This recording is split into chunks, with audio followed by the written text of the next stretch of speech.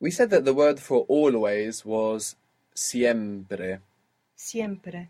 Good. Now, if you know Italian or some other Latin language, maybe you have something like sempre in that language, and you can see again that the E is splitting between sempre and siempre. So if you know one of these other languages or if you've studied them, it can be useful just to notice that, and just noticing that helps you internalize this new word. So for example, well in Spanish is bien, like in the beginning of welcome, bienvenido. This in Italian is bene. We see that we get rid of the E, the last E, and the E in the middle splits. You have in French, bon, for good. What do you think good might be in Spanish? What do you think we'll do to make that more Spanish? Bueno. Bueno. We also said that vamos meant we're going or let's go, and it's something that you're going to hear all the time. Vamos, let's go.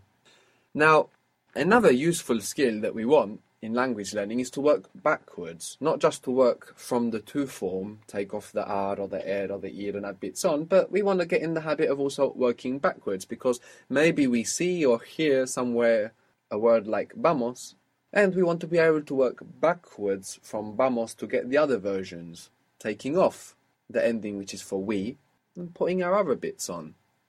So could you work out from vamos how it would be he goes or is going, she goes or is going, you will go or are going? The thing is, you don't know the ending of the to form. If you have amos, you know which is your vowel, no? Ah. Ah. So, walk backwards. Ah, yes. Okay, yes. So, ba? Ba. What does that mean, ba? He, she, it, or you, formal. Good. Go or are Go, going. yeah. Good. Ba. How would you make that? You. Informal. Vas. Vas. Good. If you want to say where are you going, you will hear to where are you going. What was the word for to? Ah. Ah. So how would you say to where? To where are you going? ¿A dónde vas? ¿A dónde vas? What would be they go? Or you plural go? Van. Van. Good. So we can work backwards. Vamos, va, vas, van. What was the I version? It was irregular, and we remembered it by thinking I'm going on a voyage. Voy. Boy. Good. Now the to form, to go, is ir. Ir. All by itself. Ir. This is to go. So it's very irregular, and this is actually because this verb is two verbs that kind of stuck together to form one verb over time. So in French you have like aller, no, which means going, and in English we get alleyway from this. An alleyway is like a road, no, and this is related to ir. So ir comes from one verb historically. And then the versions of ir actually come from a different verb. So they kind of stuck together over time, and they give us this very irregular situation. That's just for interest. We don't need to know any of this. All we need to know is voy from voyage and vamos, and we can work backwards from vamos, and there we have the complete set. Voy, vamos, va, vas, van. But to go is ir. They're coming from two different verbs historically, which is why we have ir, which is an ir verb, but a coming up for all of the different versions. So how would you say I want to go? Quiero ir. Good. I can go. I have the power to go. Puedo ir. Good. I must go. Debo ir. Debo ir. I have to go. So not I must go, debo ir, I have to go. What is I have from tener? Tengo. Tengo. And what do we add to that to get the meaning of have to? A. Que. Like I said, there's no comfortable translation for it, but we add on que to tengo, and we get the feeling of have to, rather than the feeling of possession. So I have to go. Tengo que ir. Tengo que ir. I have to go now.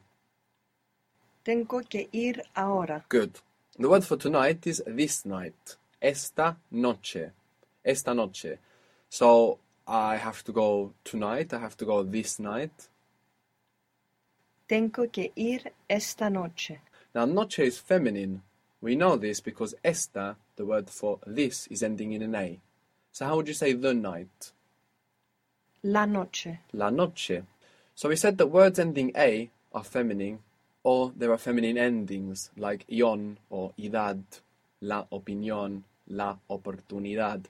If it ends in an E, there's actually no way of knowing whether it's masculine or feminine by the word. You have to look at what's around it. Or in the dictionary it will tell you. But if you hear it in conversation, you have a look at what's around it, esta noche, and then you can go, oh, okay, so noche is feminine. Another example of a feminine word that ends in an E is carne. Carne. What do you think carne means? It's not at all obvious.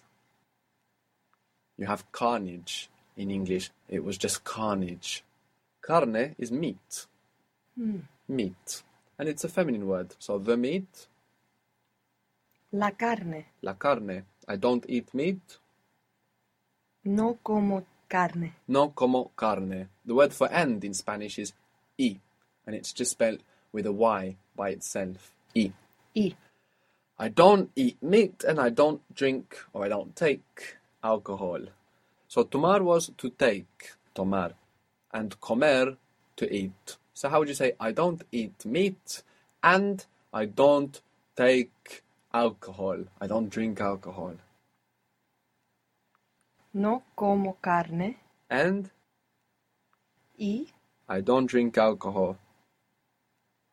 no tomo alcohol. Alcohol. Alcohol. Good, because we don't pronounce H in Spanish, do we? No como carne y no tomo alcohol. Or if you wanted to say, I eat meat and I take alcohol. I eat meat and I drink alcohol. How would that be? Como carne y tomo alcohol. Good.